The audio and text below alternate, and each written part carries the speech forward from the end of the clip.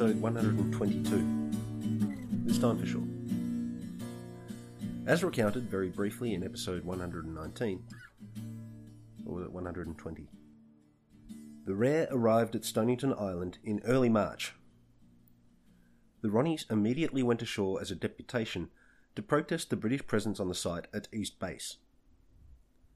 Major Butler received them graciously and firmly contested US sovereignty over the island and denied the state of the East Base huts resulted from British pilfering and vandalism, various small stocks of American consumables about Trepassey House and its surrounds detracting from the absolute veracity of his rebuttals. But the Fids laid the bulk of the blame for the state of East Base and its contents on the multiple waves of Patagonian visitors prior to the arrival of the Port of Beaumont. On the 31st of March, while the Rare personnel unloaded one of their weasels, some books say they had 2, some say they had 3, some accounts recount 4, from the Port of Beaumont, the Fitzroy and the Trepassey arrived. 2 Port of Beaumont lifeboats lashed together served as buoyancy for the heavy tracked vehicle, but with the tide out, the ice lip of Stonington Island lay 4 feet above the gunwales. Commander Ronnie suggested driving the amphibious vehicle off the boats and along the shore to a low point the boats couldn't approach. Engineer Woody fired up the machine and depressed the control levers. The Weasel went into the water, but with its waterproof bungs left out, water went into the Weasel and it sank, the engine giving out on ingesting sea for the first and last time, and Woody commenting, "I'm getting the hell out of here." At just that moment, Ike Schlossback called out, "Hey look, company," as the British ships carrying Governor Clifford rounded the point. The Brits anchored up in Back Bay while the Rare dragged their wet weasel ashore with lines and swearing. This arrival didn't see Finn Ronnie's attitude towards sharing Stonington Island with Limeys improve, but the divisions within the Rare showed up clear, with several Americans, led in their charge by the headstrong and voluble McClary, openly heading over the hill to fraternise, in direct contravention of standing orders. This flouting of his authority only increased Finn Ronnie's antipathy towards the Brits. This ramped up further because of illicit visits to the Fitzroy and the Trepassey, and return visits to the Beaumont by British sailors and expeditioners. Jenny Darlington and Jorge tried to make a surreptitious visit to the Trepassey under cover of darkness, but were found out in the wake of a fire aboard the ship. McClary and Chuck Smith, sent to find them, rowed the Port of Beaumont's wherry ashore, and then out to the British ships. Then out of the way of the British ships as they manoeuvred to best allow the Fitzroy to provide firefighting support to the Trepassey. The 2 Americans, already 2 hours into their snipe hunt in the dark in the Antarctic, went aboard the Fitzroy once the ships lay at anchor alongside one another, to find His Excellency, Governor Clifford, calmly directing firefighting operations from beneath a golf cap and wielding a pipe. And I like to think it's that sort of dedication to the affected eccentricities of the aristocracy that landed him the governor's job. Mac and Chuck found their missing colleagues in the captain's cabin, enjoying whiskey with that officer, apparently entirely unfussed by the conflagration going on next door, their arrival prompting another round of drinks. The first mate arrived, so they offered him a drink, and only then inquired after the fire. Things weren't going well. The engine room was ablaze and the firefighting plumbing was frozen. Still, chin, what? The captain headed to the bridge, returning to announce both ships lay aground. They got the ships off the hard and got the fire under control, prompting another round of drinks. Then the fire went out of control again. The Americans present delegated the Chilean to go and fetch all the fire extinguishers he could find aboard the Port of Beaumont. Jorge returned with 1 fire extinguisher and his gaucho hat, but the fire was out and neither was needed. McClary got a telling off from Ike for leaving the ship without informing anyone, and Jenny got raked over the coals in Commander Ronnie's cabin. Contrary to his intentions, this only further divided Ronnie's expedition against itself. I don't know if there's a leadership circuit breaker anyone could throw into the mix to bring the Rare back from its sour season, but Finn Ronnie's mode certainly didn't fit the need, and it seems every step he took to bring about order and unity was actually more divisive than doing nothing. seems familiar and relevant to the present day for some reason. Repairing the fire damage saw the British ships stay on in Back Bay 2 days longer than anticipated. The night before their delayed departure, a 65-knot gale saw all 3 ships in danger of dragging their anchors and ending up on the glacier foot. The 3 ships' watchkeepers put their vessels ahead at the same time and without weighing anchor, resulting in a tangled snare of chains and warps and much swearing, as the only 3 ships anywhere on the Antarctic Peninsula coast at that moment all tried to occupy the same space at the same time. Finn Ronnie forbade the rare members sending mail out with the British ships, his own secret swearing in as a US postmaster, making him all too aware of the implications of mail heading to the USA with British franking. The horror. The horror.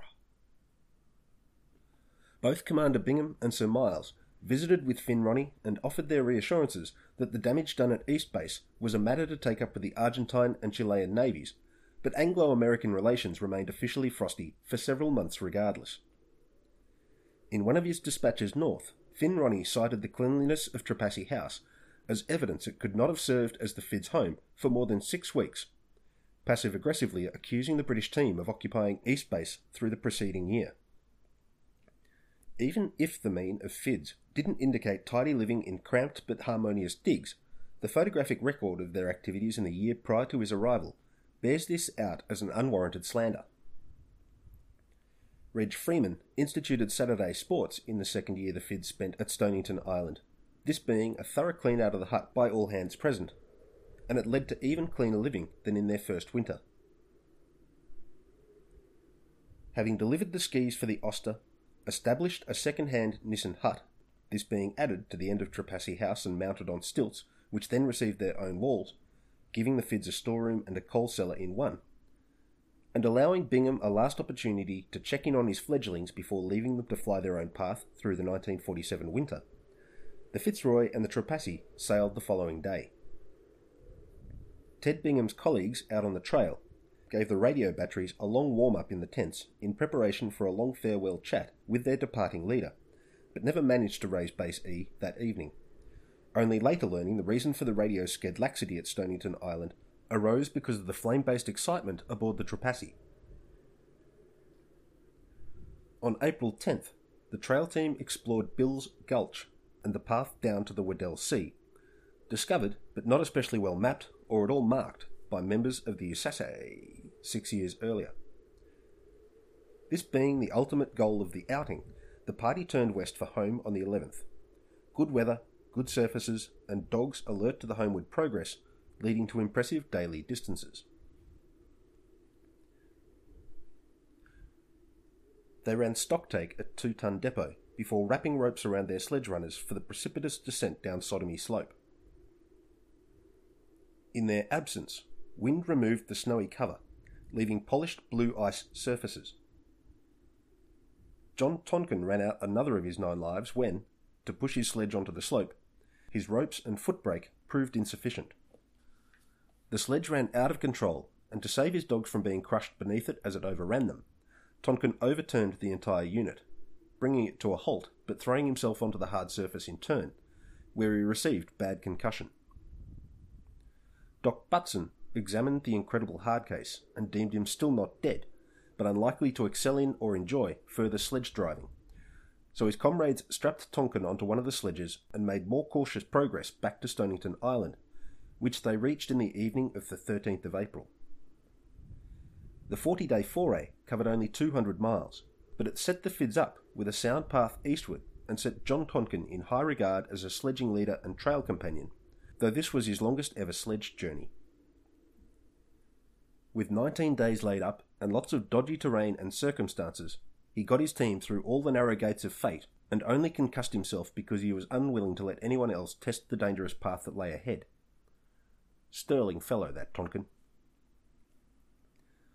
Kevin Walton felt very pleased to see his hyacinth bulb flowered in the greenhouse in his absence, and this colourful nod to biology in warm climes and times left behind took pride of place in the centre of the dining table. Finn Ronnie's injunction against fraternisation with the Fids wore thin, the rebellious clique of his divided expedition heading to tea at Trepassey House with increasing frequency and decreasing affectations of subterfuge.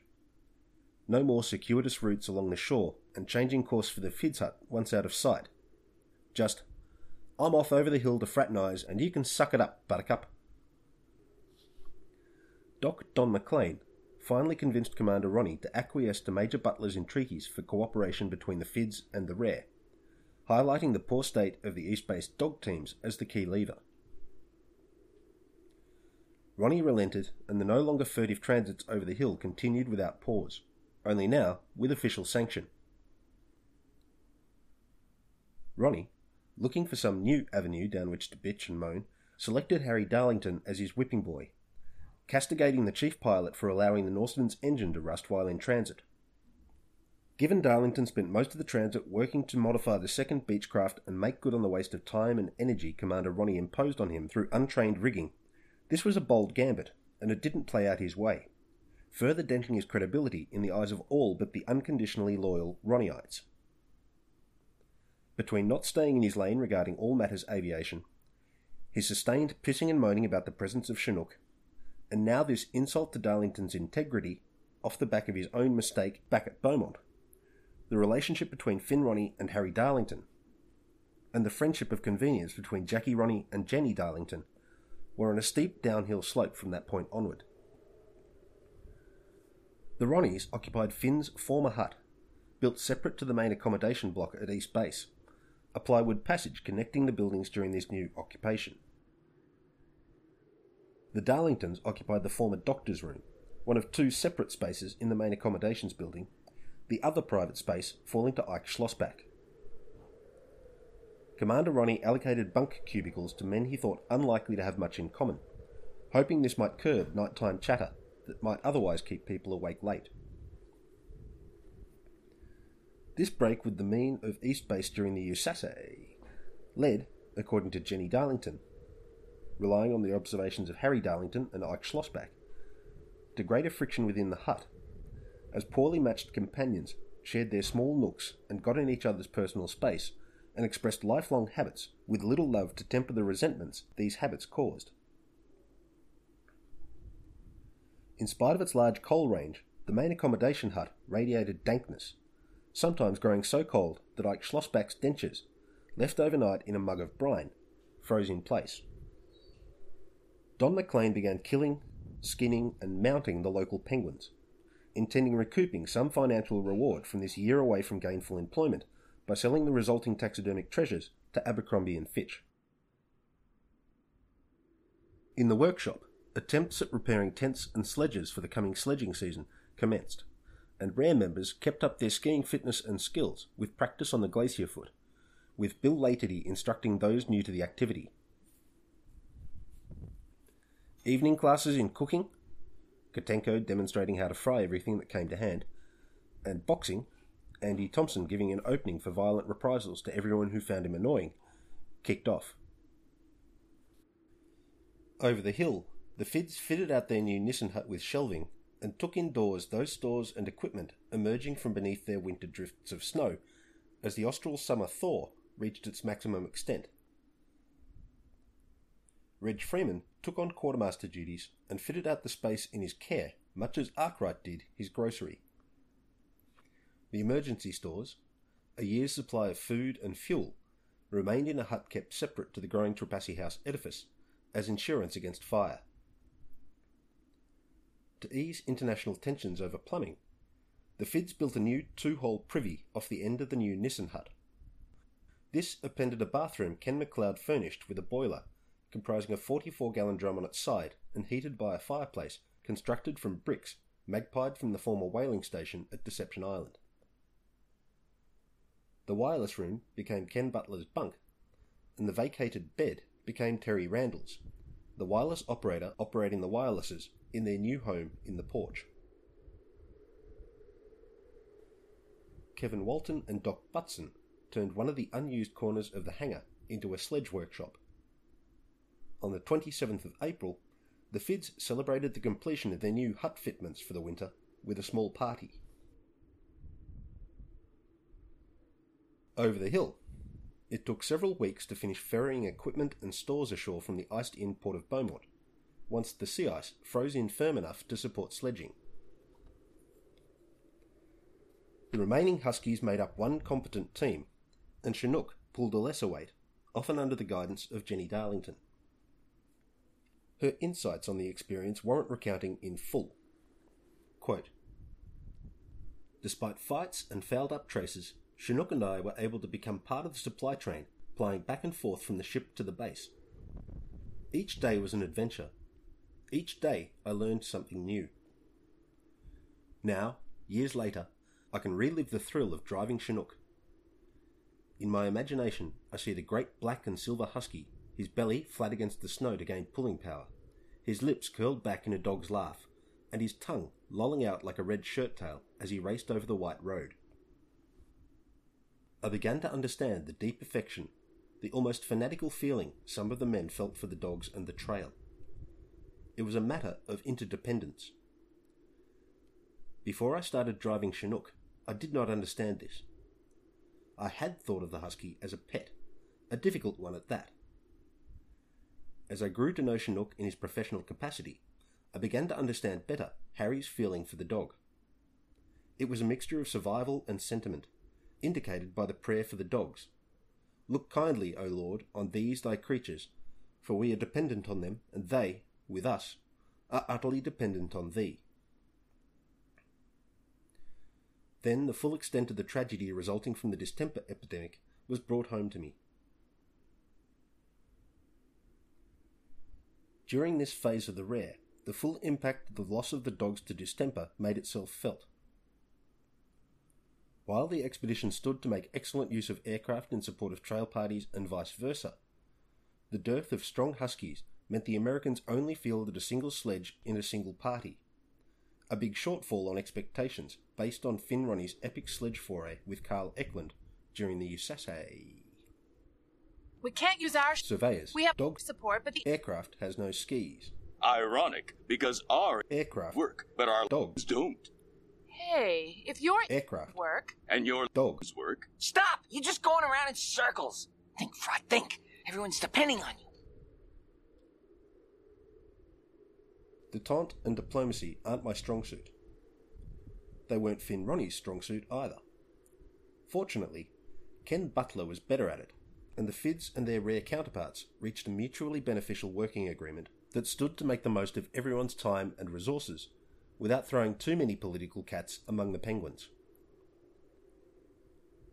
Finn Ronnie most desired a long southern journey down the western side of the peninsula, and crossing to Mount Tricorn on the Weddell Sea side, comprising rare personnel and supported by a Fids dog driver and their team. Ken Butler most desired a British party with an American observer, travel via Bill's Gulch to the Weddell Sea side, and work as far southward as possible. The Beechcraft could then survey the coast and mountains, using these trail parties as ground control, and thereby multiplying everyone's outcomes many-fold.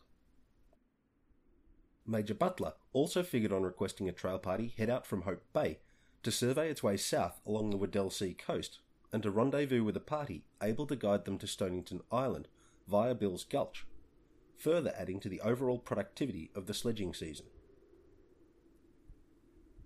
The members of the nominal trail parties from each expedition grew together in the months leading up to the start of sledging operations, sharing knowledge and picking the best equipment from the materials brought to the party by both parties.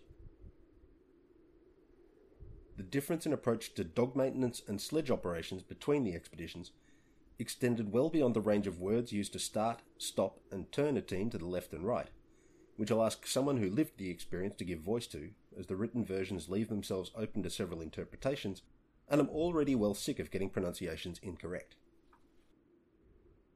Where the American sledges comprised what the most industrious among their team pieced back together in the wake of the Patagonian visits, the Fids machines comprised the state-of-the-art impaired-down Nansenian trail equipment, turned out with British meticulousness and attention to making things look nice and homely, right down to the vehicles, each bearing its name, carefully painted on the crosspiece between the handlebars.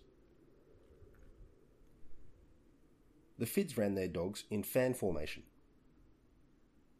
This mode came south with Ted Bingham, who learnt it from Greenland Inuit during his time with Gino Watkins' expeditions.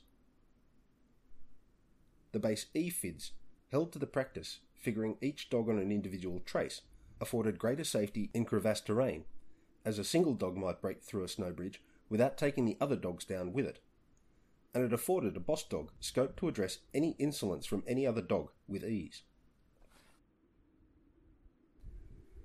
The Americans ran their team on a centre trace, a formation of great advantage in forested areas as it keeps the team in line astern on their leader. This came at the cost of the crevasse advantage cited for the fan arrangement, though this later became the more common form of team arrangement in the Antarctic national programs using dogs for transport. The FIDS dogs lay up on their spans in all weather, where the rare members, largely out of pity for their short-coated Chilean street dogs, built a canvas and snow shelter for the dogs, lining it with the bales of feed slated for the llamas that turned out to be alpacas that turned into dog food. One morning, Jenny Darlington arrested the dog team called the Orange Bastards when they gave Kevin Walton the slip, and this incident led to her enjoying the privilege of driving the team on the regular. Kevin harnessed them and drove them onto the sea ice with Jenny as passenger, and then handed them over to her care, heading back to his work in the hangar while she exercised the dog team. She described the sensation of driving the Orange Bastards as follows. Quote, "Surging against the harness, the huskies whined in eagerness. I pulled the slack from the traces. Up, dogs!" It was a feeble attempt to imitate Ken's explosive "hut," yet it proved adequate. The Orange Bastards lunged ahead, the sledge rocketing behind them. Then, at a gallop, tails high, their breath streaming back in the frosty air, the huskies raced over the snow. As I tried to control that supercharged team, I felt the excitement that comes to sledges, the sharp awareness, the intense exhilaration. This was polar living. With a flourish of my whip that caused the tip of the 40-foot lash to tangle in my pigtails, concealing my ignorance in a vocal display of confused Anglo-American dog terms, I drew up before Harry and Mac. As the dogs came to a panting, three-point landing and sank down onto the snow to rest, Harry observed us a moment. Then he turned to Mac. "At least she got 'em stopped before they took her to the pole." There was a note of pride in his voice I'd never heard before. With pretend seriousness, Mac nodded in agreement. "On my next trip, I'm going on an all-woman expedition." In spite of their joshing, I felt for the first time I was a small part of the real Antarctic. End quote. Kevin Walton enjoyed sharing his team training duties with Jenny, as she found it enjoyable and engrossing, and it freed up his time to work on the sledges. Evening entertainments in the East Base Accommodations Hut began well, group singing bringing forth some impressive performances and a sense of group harmony. Jackie Ronnie printed lyric sheets for everyone, and Don McLean led the Stonington Glee Club each night, but enthusiasm for the pastime gave way to cards, reading aloud to one another, and bunkhouse bitching sessions as the rare settled into their island routines and prepared for the long dark. As the days grew shorter and tempers ran hotter, the East Base occupants often strolled outside to visit the dogs to ease the tension with some unstintingly friendly and entirely non-judgmental company of the kind only canines can provide. A single edition of the Stonington News went to press, featuring profiles of each rare member, though unlike other base newspapers, it didn't fire enough entertainment or furnish enough distraction to see a second edition. Official communications out of Stonington Island passed through the government station WEK in New Orleans, but rare members could contact ham radio operators anywhere the single sideband signal might reach on a given day. Ham radio operators love being helpful, the entire hobby being based on a will to communicate effectively, and they passed news along to rare members' family and friends by postcard. Writing in Antarctic Conquest, Finn Ronnie recounted, quote, "Although no one knew it, I had been operating a United States post office too, but for reasons of state had been compelled to keep it secret." End quote. Post Office Oleana was so secret the members of the Rare didn't know they could get mail stamped and franked in the Ronnie's tiny hut. The first day covers out of Post Office Oleana are some of the rarest, see what I did there with that excellent pun, of philatelic finds. As with so many other American efforts at administration and claiming in Antarctica, the swearing in of Finn Ronnie as postmaster for the Rare seems to have been something the State Department could keep in its back pocket in case it ever needed it, which to date it hasn't drawn out. On the 1st of May, Bernard Stonehouse turned 21, and the Fids went all out celebrating this traditional coming of age with cake and drinks and roughhousing. John Tonkin occasionally kicked these violent spates off by saying he hadn't had a good roughhouse for ages, at which everyone began wrestling and grabbing at each other in a form of rugby without a ball. The sea began freezing on May the 6th. Nelson McClary joined the Antarctic Swimming Club on the 18th of May, walking backwards over a sheer drop off Northeast Glacier while assisting in the erection of a radio mast. He drew the guy wire out facing the array, the better to drag on the cable, and didn't watch where he was going. Don McLean called out a warning, but it arrived too late, and McClary disappeared from view and into 21 metres of empty space. Don crawled to the edge of the ice and peered down to find Mac, standing on tiptoe, just able to hold his head above the water, and surrounded by a Mac-shaped hole in the sea ice, alive after the fall, but in danger of hypothermia. Doc Butson, skiing on the glacier at the time of the incident, arrived from uphill as Fisk arrived from below, carrying a rope long enough to reach the newly anointed swimming club appointee, but thinner than anyone might want to apply in lifting a full-grown man in wet Antarctic clothing out of the water and 20 metres into the air. While Fisk headed downhill to fetch a weasel to act as a winch, a bowline, and if you don't know any knots, learn to tie a bowline, which will serve in a lot of roles normally reserved for other single-use knots, was tied in the end of the line Fisk delivered to the scene of the emergency, to secure the swimmer from drowning while someone retrieved the more substantial rope from the antenna array. McClary, losing heat and heart in the chilly water, worked a bowline in this thicker line over his shoulders. With the weasel still minutes away, 4 men on each of the 2 lines began hauling Mac out of the water and up the sheer side of the glacier by hand. Slipping on the ice and fearful at the rumblings beneath their feet, they raised their colleague to the lip of the cliff, but couldn't retrieve him over the corniced edge. 6 minutes after his adventure in immersion kicked off, Mac spotted the solution and called it to his rescuers, who lowered a 3rd rope with a loop he used as a stirrup, lifting himself the final metre to freedom from further freefall. 8 minutes after his surprise immersion, the barely conscious Mac received a blanket-wrapped sledge ride downhill to the bunkhouse. Dry blankets replaced wet clothes, which is still a key element of first aid for the hypothermic today. The whiskey and vigorous massage are not, but the doctors meant well and their patients survived in spite of these measures, now counter-indicated by decades worth of experimental data, which largely arose from research carried out in high-latitude settings. Of secondary concern were the hardened tips of his fingers. These turned black over the succeeding days, and the skin peeled off most impressively and disgustingly, but the living tissue remained undamaged, and Mac retained all digits. The Fids gave the site of the accident the official name McClary's Leap, much to the disdain of Finn Ronnie, who'd already refused to acknowledge the suggestion of McClary's drop when it arose among his own party. Much as happened with John Tonkin's crevasse fall a year earlier, the emergency shook some sense of how few fucks Antarctica gives about human life into the newcomer Americans, and everyone took their surroundings a little more seriously as a result.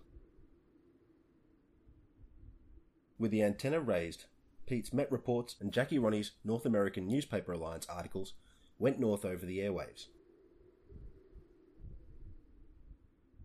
Andy Thompson established a tide gauge, constructing a shack over the instrument and its mount from dunnage, having been denied any building materials due to the space shortage and weight limitations aboard the port of Beaumont. Brash Ice tore out the under-ice piping. Don helped Andy bolt three 44-gallon drums together to act as a more sturdy mounting for the tide gauge. Filled with rocks to keep them firmly anchored, these looked fit to purpose, but the gauge froze in place within its new confines, making tide readings impossible. Bill Laterty proposed heating the interior of the new pipe with a stolen 100-watt light bulb, wired into the East Base power supply on the sly, and hidden under a bushel comprising Andy's ersatz science hut, with credit to Jenny Darlington to the neat allusion to Matthew 5:15. Confounded by the continually short power supply, people were set to task to find the source of the unexplained loss. But, what with tide gauges being extremely sensitive, Andy forbade the searchers access to his hut, and the mystery power drain remained mysterious. Chuck Hassage struggled continuously with the generators. With no spares, he and Bill improvised bronze bearings to keep the electrical supply up, but the frustration of his station wore the machinist's patience thin. After yet another long day of thankless, cold work that a half-decent cache of spare parts could have negated, he hurled one of his hammers the length of the accommodation block, where it left a permanent dent in the melter, memorialising his anger in the form of buckled aluminium. The constant extra 100 watts drawn to keep the tidal measurements going contributed to his pain, but science costs, and the price of getting it done in the far south is keeping the fires going, and whether that's in the form of an anthracite stove, a Primus cooker, or a diesel-powered genset is irrelevant. Ronnie should have furnished Hassage with the parts necessary to keep the lights on, an extra 100 watts of them or not. For his next Sisyphean task, Andy set to work building a magnetic measurement hut, again working with scrap wood no one else saw a use for, though this time complicated by copper nails, iron being too much of a distraction for the sensitive magnetometric instruments. Copper is used to make complex beaten shapes for the very good reason that it's very soft and extremely ductile, so it makes really, really shitty nails. Imagine trying to hammer al dente spaghetti and you're pretty much in the right zone. With patience and many ugly corkscrewed copper nails sitting proud of the wood surfaces they tried to hold in place, Andy completed his edifice just in time for a gale to dismantle it and remove the component materials to the far side of the island, where they remained hidden long enough to force the Jobian physicist to construct the magnetic measurements hut, Mark II, from even lower grade wood. As winter temperatures took hold, tempers in the rare accommodations block wore thin. Cubicles of ill-matched pairs seethed, and the anti-Ronnie sentiment simmered. Someone hid the bell the commander used to rouse his charges each morning, and the missing and much-loathed instrument led to an outbreak of finger-pointing, mostly between disgruntled bunkmates. It turned up, but the culprit never came to light, and resentments over a large number of false accusations and one true one that no one but the culprit knew about carried forward for some time. Bob Dodson established a tent city to test the army-supplied equipment. The first night spent camping proved to fiat, most tent occupants returning to their accustomed East Base accommodations the following night. Sig Gutenko's cookery left the rare hut occupants craving anything not fried, and with cornflakes numbering among the few things he never sought to apply heated oil to, these became a prized treat. People hoarded them as dragons hoard gold, though dragons don't actually exist and wouldn't occasionally eat themselves to hoardlessness. So actually not like dragons hoarding gold. Like a hoarder hoarding their hoard is perhaps a better analogy. Ike Schlossbach and Sig Gutenko carried a past sore point into East Base, placing each of them even further apart than the already well-established pro- and anti-Ronnie sentiments, splitting the rare in half. At West Base, Schlossbach stole a ham just as he headed out on the trail, using the purloined pork as a carrot by which to goad a particularly lazy member of his party to greater efforts. Gutenko didn't like Schlossbach, and as anyone who's ignored a sharp-honed resentment will know, indifference kept that resentment simmering in the resentful party. Ike regularly goaded Gutenko over the dullness of the menu, asking for pies and requesting seal steaks. Gutenko, affronted at the idea of his galley serving such lowbrow cuisine as seal, retorted that Schlossbach could make his own pies. This the one-eyed Renaissance sailor did, to the delight of all who partook. He later followed this culinary performance with a serving of seal steaks, cooked on the coal range and without Goutenko's sanction, the cook steaming at this insult to his profession and his dominion over Madagascary, deeming seal-eaters as people of questionable ancestry. The only person I can account receiving Goutenko's grudging assent to the use of his range is Jenny Darlington, who put herself out of her Antarctic comfort zone by determinedly baking Harry Darlington a birthday cake in spite of her lack of kitchen experience. On Midwinter's Day, the East Base residents hosted their Trepassey House neighbours to a fried chicken dinner, and the Fids responded by hosting the Rare members, 7 at a time, to a faux Christmas dinner at Trepassey House, followed by a social evening featuring buttered rum and liar's dice. The long period of estrangement lay dead, though periodic fits of pique on Finn Ronnie's part would see it reinstated to varying degrees over the remaining time the two parties shared Stonington Island. Bernard Stonehouse and Larry Fisk coordinated their meteorological programs to remove as much redundancy as possible and to cover one another if opportunities ever took one or the other away from the island.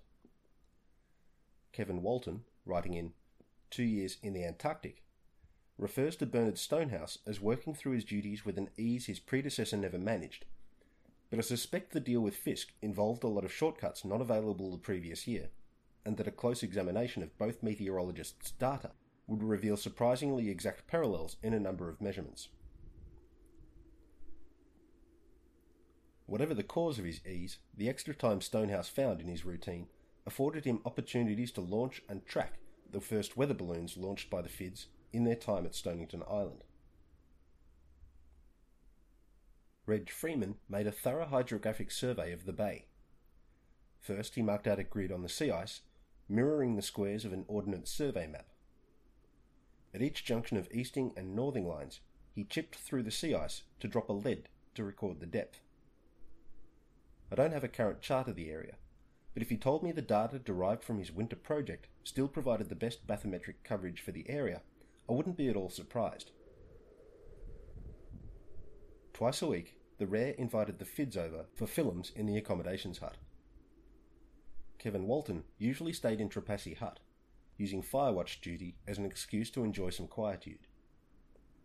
Sometimes Bill Laterty joined him to sew or arrange his photographs, and the two men became good friends based on this quiet time spent in one another's company.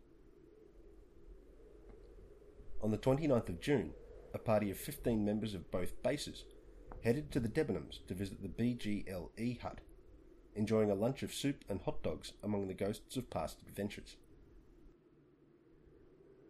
East Base kept itself in water through a melter coupled to Goutenko's coal range. An iceberg in the bay served as reservoir, with periodic dynamiting doing the large-scale breakup and mining tools the smaller-scale work. The water duty party towed the resulting sled loads of ice to the hut and loaded their cargo into the melter through a chute. With liquid water at a premium, laundry fell by the wayside. Jenny Darlington held to a rigorous daily schedule at first, falling away to weekly and then monthly scrubbing. While she happily washed clothes on request, popping a pair of socks or underpants in with her own smalls became a game of a crappy, mean-spirited kind. Finn Ronnie tried to assert ship's routines on a non-ship situation and read the orders of the day after breakfast. After a feed of fried everything, the volunteer crew of mostly non-sailors didn't appreciate his lecturing style, and the anti-Ronnie sentiment continued to rant up in the anti-Ronnie camp. Andy Thompson, in addition to his many scientific duties, took to making mash and distilling the resulting alcoholic fluids to create a high-latitudes moonshine the bootleggers named Schlanche. I never found any note as to whether this was related to the Gaelic word slanch, but I think it's safe to conjecture that that's the case, though how the toast got noun is lost to history. Andy housed his mash pot and still under the table on which the seismograph instruments lay.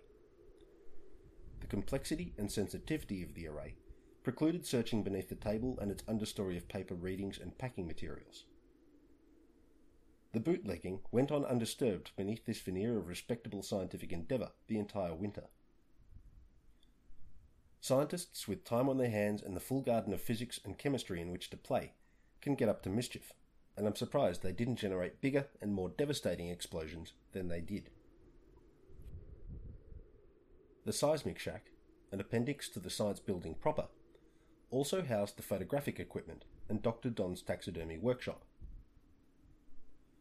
Both photographers and taxidermists exhibit symptoms of a parasitic infection that sees them gradually overtake all available flat surfaces with their equipment, consumables and outputs. The shack, unheated and lit by a single candle, took on an aspect that might give Hieronymus Bosch some ideas for a fourth panel for The Garden of Earthly Delights, though the convivial mood and the broad grins of the occupants schlaunching in the cold darkness might lie at odds with his desire to illustrate his ultra-hell as an undesirable destination. With liquor production running slow in the cold, the sly groggers turned to the ethanol supplied for the aviation program and for medicinal tinctures, mixing this with fruit cordial powder to produce a brew they named Brickbats. Laughter and clinking noises overheard arising from the seismic shack led the teetotal members of the Rare to put two and two together, and Finn Ronnie confiscated the medicinal alcohol and put the aviators on notice to account all stores. But Schlaunch production continued in its slow but chemically inexorable path. During one sly grogging episode in the Darlingtons' room, the arrival of the Ronnie revenuers saw the mash slipped under the bed for concealment, at which Chinook imbibed the lot, bringing Schlaunch production to a grinding halt for several weeks, and laying the husky out for a full day. At Trepassey House, Doc Butson began a series of experiments geared to keep medical staff engaged and busy while looking after a host of fit young men. Some of these involved measuring gas partial pressures in the men's exhalations, and others involved immersing limbs in ice water for various lengths of time and measuring the resulting changes in blood pressure. No one enjoyed playing Doc Butson's guinea pig, but no one begrudged him his opportunity to science along with the rest of them. The East Base Blubber Shack went back into service, providing 3,000 pounds of dog pemmican from the seals the Rare managed to procure in spite of fiddly concerns about Stonington Island furnishing enough pinnipeds to support 2 nations' worth of dog teams. The renderers reeked of their blubbery trade, and on still days, the fug of their efforts settled over Marguerite Bay like an olfactory brown study. Ronnie sent Peterson and Dodson to altitude on the plateau to begin the meteorological program, cosmic ray research, and to set the Army equipment testing series underway at a mile above sea level.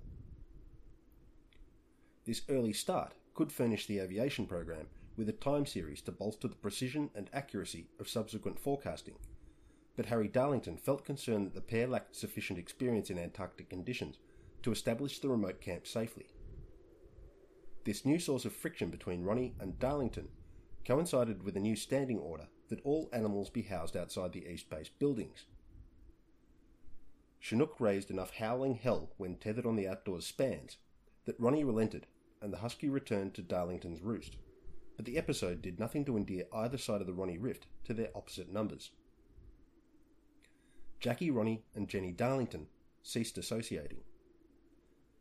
Jenny Darlington asserts in her book that this was more a matter of showing solidarity with their partners than it was of the two women falling out, and I'll take that at face value. Jackie Ronnie found a front at this breaking off of female company, but it takes two to maintain a silence, and I don't think she went out of her way to build bridges. Somehow unable to prevent himself alienating his subordinates, Finn Ronnie tried and failed to take Ike Schlossback to task over his smoking arrangements. Ike bored a hole through the wall of his private room to the world outside, allowing him to blow the smoke from his cigars clear of the interior and receiving his ashes without his needing to house an ashtray in his bunk. Someone reported the smoke they saw leaving this small aperture at the end of the building furthest from the coal range, and a fire scare went through the entire party. Unable to effectively chew out the unflappable one-eyed submariner and naval aviator, Finn Ronnie finally resorted to threatening to charge the unrepentant smoker with damaging government property for making a hole in the East Base wall, which Ike Schlossbach sensibly ignored, returning to his ashing habit and smoke ventilation with his habitual and soothing mantra, "It's a long winter night. It's a long winter night." Where Jackie sought to reinforce her husband's authority, reprimanding personnel for falling short of Finn Ronnie's standards or failing to conform to his standing orders, Jenny Darlington faded into the foreground, taking on whatever task fell her way uncomplainingly, and finding her greatest satisfaction when her Stonington Island colleagues forgot or ignored her gender. There's a photograph of the Darlingtons and a few of their Confederates enjoying dinner at Trepassey House. Everyone's dressed in their finest, and it looks like a good time. I can date the meal as July the 13th, 1947, because Jenny Darlington mentions it as the only time she wore her pearls in Antarctica, and she records the event as a turning point in the Stonington Island winter. Hot buttered rum greeted the guests from over the hill as they dressed out of their windproofs and boots. Dougie Mason brandished the coal scuttle and used it to underline a most excellent pun about rum and coke that set the tone of the evening. The contrast between the warm solidarity of the Fids Hut and the dark-riddled gloomfest left behind in the East Base accommodations stood out starkly as the meal arrived to a white tablecloth for consumption with shining cutlery and more bonhomie than anyone in the middle of an Antarctic winter below the circle might hold reason to hope for. Where alcohol intake at East Base required stealth and cunning, the British left their weekly supply on a sideboard, each Fid expected to keep tabs on their tab, and affording opportunities for ad hoc celebratory sessions. The Fids started out applying a scheduled weekly session, but found it didn't always fire because the overall mood of the group didn't follow a weekly roster. So the option lay open for people to pull out a bottle and tie one on, if and when the mean mood dictated it. You can't force these things, so they didn't try. Of the many contrasts noted between the US and British presences on Stonington Island that winter, it's the united front of the Fids that stands out most. While they acknowledged they squabbled among themselves, they never let it show outside their circle, and this couldn't stand in more stark contrast to the atmosphere of fraught tension so obviously in play just over the hill, and so often given air as one clique or another dropped into Trepassey House for the daily ritual of tea and scones at 4 o'clock. The menu of the formal dinner the Darlingtons attended featured Antarctic winter fare comprising tinned this and dehydrated that, but the thought that went into making the evening special, such as individual place cards, each featuring a watercolour illustrating some humorous event or aspect specific to the individual, did much to make it a night to remember. Tensions between Finn Ronnie and Harry Darlington continued to escalate. The aviator felt the rare members ill-prepared for the rigours of the trail work, while the leader felt the urgent need to place people in the field to prevent the expedition heading home with no substantial achievements to its name. The flouting of best safe practices chafed at Harry Darlington, and Harry Darlington's brooding over this flouting chafed at Finn Ronnie. Both Harry and Ike Schlossbach strongly advocated that no one new to the Antarctic should be out in the trail parties without an experienced hand-to-hand. But their injunction didn't sway their hard-headed OIC, who implemented his own sledging schedule. Finn Ronnie led the first trail party, comprising Chuck Adams, Art Owen, Peterson and Bill Dodson, to establish the Plateau Camp, departing Stonington Island on the 15th of July. They relayed their stores up Sodomy Slope and reached their mile-high Erie after 2 days sledging. A blizzard pinned the entire party in place for 5 subsequent days, but Ronnie still felt determined to leave Peterson and Dodson on site to fulfill their meteorological, cosmic ray and equipment testing programs. A fight among the dogs during harnessing preparations led to Killer, one of the better pullers among the small remaining contingents of Husky the Rare fielded, staying at the Plateau Camp, minus a hind leg and stone cold dead. Peterson and Dodson managed to make contact with Kelsey for their first radio sked, but missed their second and all subsequent preordained radio-based handshakes. A communications disruption can mean only one thing, according to Governor C.O. Bibble, but that's only pertinent to a galaxy far, far away. In Antarctica, it can mean many things, including a broken radio, atmospheric interference, or everybody dying horribly of cold or carbon monoxide poisoning, or contact with a shape-shifting alien they found in a giant UFO and sensibly thawed out, and therefore failing to operate their transmitter effectively. As the hours passed and the radio receiver remained silent, East Base residents grew increasingly testy with one another, and appetites fell away. For 4 days, the winds prevented any attempt to reach the plateau camp by air.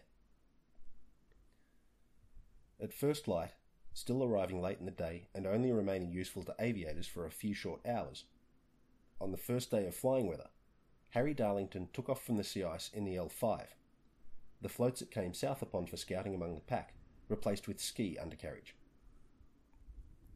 He repeatedly overflew the camp on the plateau, but saw no sign of activity. He threw a canister of lampblack out of the aircraft's window, watching it fall to the snow and studying the resulting chiaroscuro plume to assess wind direction and strength in lieu of the more reliable signals available when landing somewhere living people occupy. With the wind too strong to safely attempt a landing, and little to indicate an unsafe one worth the additional risks, he flew back to Stonington to refuel. He made a second flight over the sledge trail, but found no sign of Peterson and Dodson. Darlington urged that they send a rescue party, but Finn Ronnie demurred, confident the plateau dwellers didn't hear the aircraft over the sound of the wind. That night's movie in the East Base accommodations block received an interruption when Bob Dodson, hypothermic and exhausted, staggered in through the machine shop and spoke the devastating news. Pete's down a crevasse. In the days after the sledge's departure, the weather at the plateau camp played out much as it had for Peterson and Dodson's predecessors among the USASA contingent. Wind tore rents in the tents, and the snow entered the rents to occupy space rent-free in their sleeping bags. This snow melted, soaked into the bedding, then refroze, making the sleeping bags useless. Unable to cook, unable to raise East Base on the radio after their first contact, and unable to keep warm, the two men started back for Stonington at midday on the 25th of July, during the first decent break in the weather, roping in and skiing when they felt the crevasse risks highest, but mostly slogging on foot and unroped, as they found they made better progress over the sastrugi that way.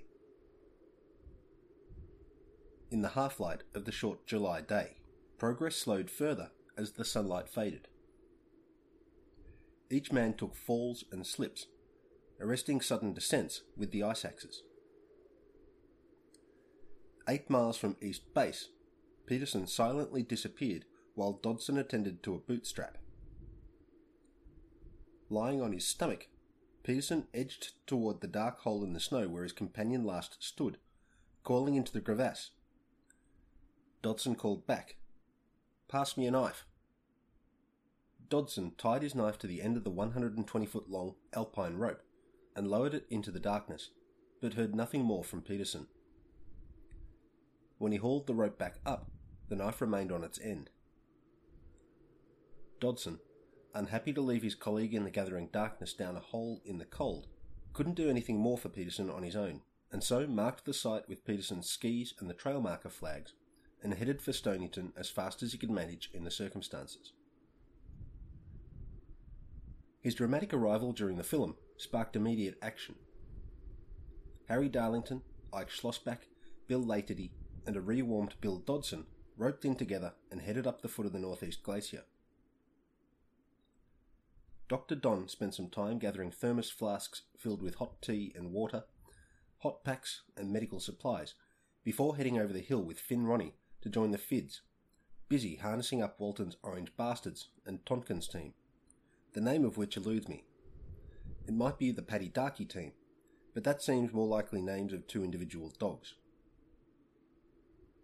Doc Butson and Reg Freeman joined the outgoing party, grabbing the crevasse rescue equipment kept in the Trebassi house porch ever since John Tonkin's crevasse incident the previous year. The dogs slowly caught up the four men traipsing up the British route to the scene of the accident. Dodson's downhill navigation in the dark, already shaky, sought speed over safety and crossed areas previously ruled out as too dangerous to work over. Even in taking the surveyed route, the rescue party experienced trouble. The three lead dogs of John Tonkin's team went through a snow bridge.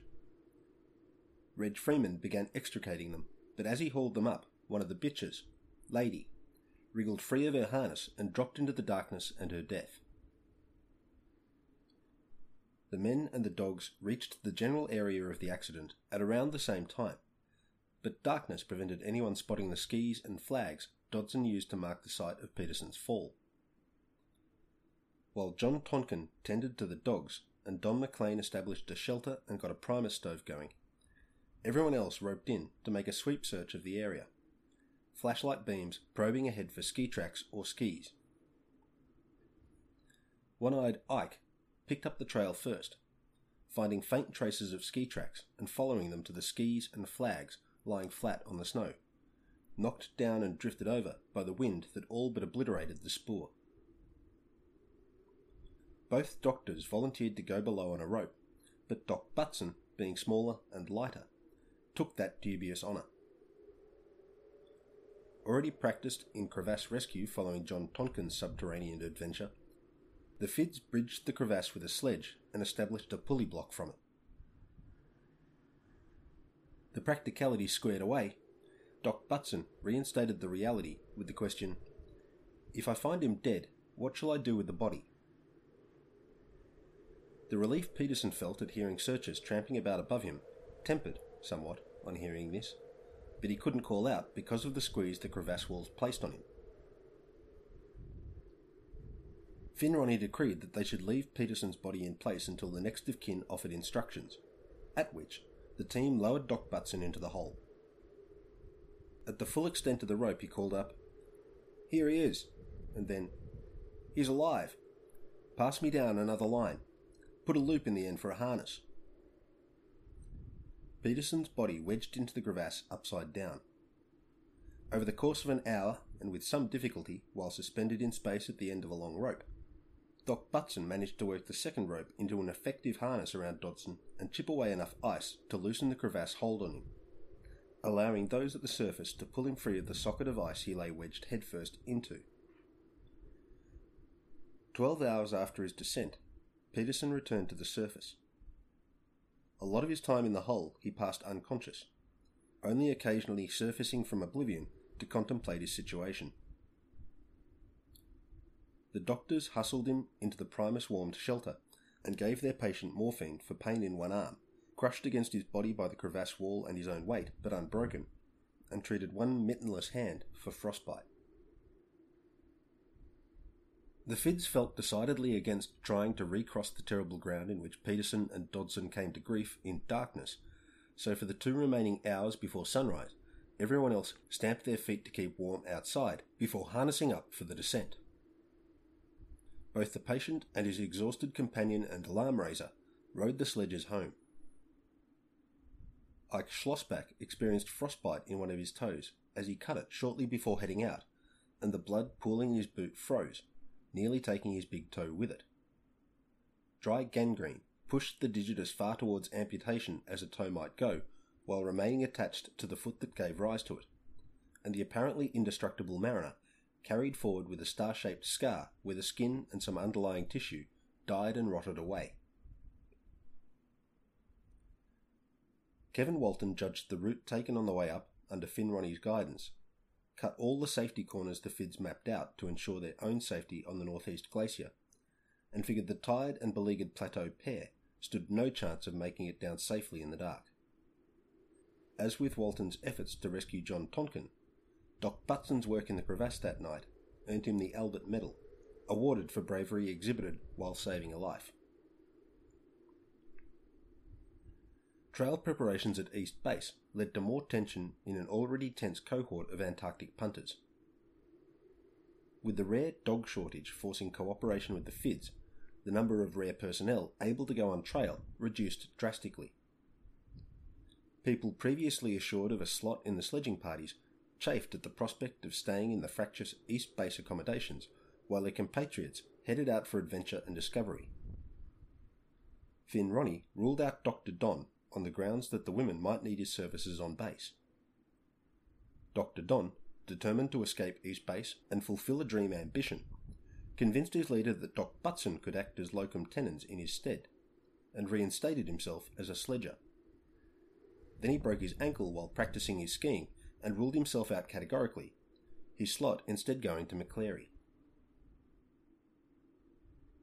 Trail preparations at Trepassey House mostly involved long hours of sledge fabrication and repair in the hangar, occupying Kevin Walton, Tommy Thompson and Doc Butson. Before the sledging season commenced, the FIDS possessed 20 sledges, mostly variations on a lightened Nansen design. Each took a set of duties best suited to its idiosyncrasies, with Horrible Herbert used for short hauls of seal carcasses, largely because no one liked it and didn't much care if stray dogs gnawed its blood-steeped components to splinters. Slippery Sam's stainless steel runners, made for easy running over wet snow. The Jabberwock, Tigger and Winnie the Pooh were the prize steeds slated for the longest trail journeys. Finn Ronnie showed the FIDS how to ice their runners before each day of travel, and this led to far less wear during sledging operations, becoming part of the FIDS sledging playbook. Kevin Walton noted that the lack of whip left the rare dog drivers unable to control their dog teams with the same finesse as the FIDS managed. He took care to note in his book that the whip rarely touched the dogs, and that a good driver used its sound and careful placement near the hindquarters of a dog not pulling its weight to let that dog know the driver saw its slack trace.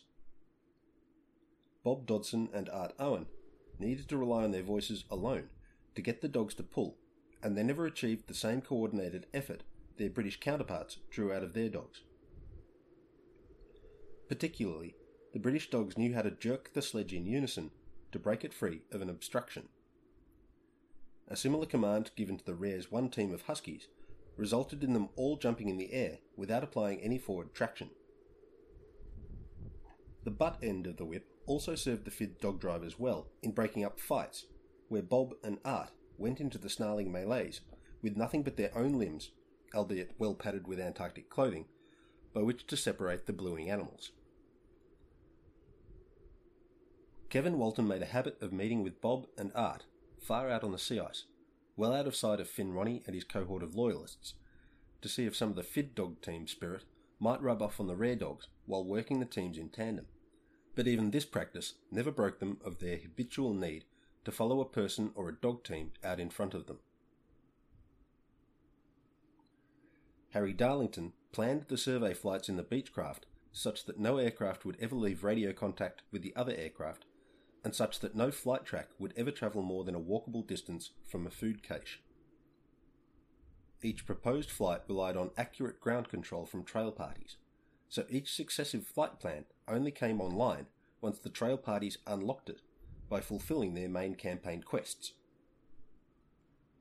The flight plans required continuous attention to accurate navigation to ensure safety and to seal the utility of the resulting trimetragon images. As a further safety measure, at least one aircraft should remain on standby any time any other aircraft took to the air, ready to take off in support should anything go wrong for the airborne party. Having drawn together the aviation program and planned the flights, and additionally holding more aerial navigation and Antarctic trail experience than the Army Air Force pilots, Harry Darlington fully and reasonably expected to occupy the left seat on all survey flights. He stipulated that all personnel on all flights hold at least 4 days trail experience to gain some insight as to what to expect if called on to use the emergency supplies and equipment each aircraft carried. His cautious approach to the survey flying program added to the tension between Harry Darlington and Finn Ronnie. The expedition leader kept asserting that they must hurry, hurry, hurry, and this didn't fit with Harry Darlington's mode. The aviator put his concerns in writing, outlining that he wanted to continue leading the flying program, as Finn Ronnie assured him he would when first courting Harry Darlington's involvement, or to use the Rare's one useful dog team to undertake biological research in Marguerite Bay. Ronnie responded by placing Ike Schlossbach in charge of aviation, but made no direct written or verbal address to Harry Darlington's letter, choosing instead to ignore the matter and carry on as though it never arose, a mode with echoes reaching into future events at Ellsworth Station in the International Geophysical Year. Harry Darlington continued to prepare the Beechcraft for its test flight, but made no further contributions to flight planning.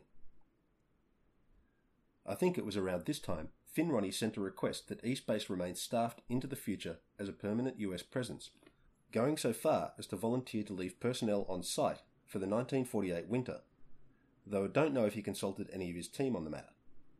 The power brokers at home rejected the idea wholesale, making such consultations moot.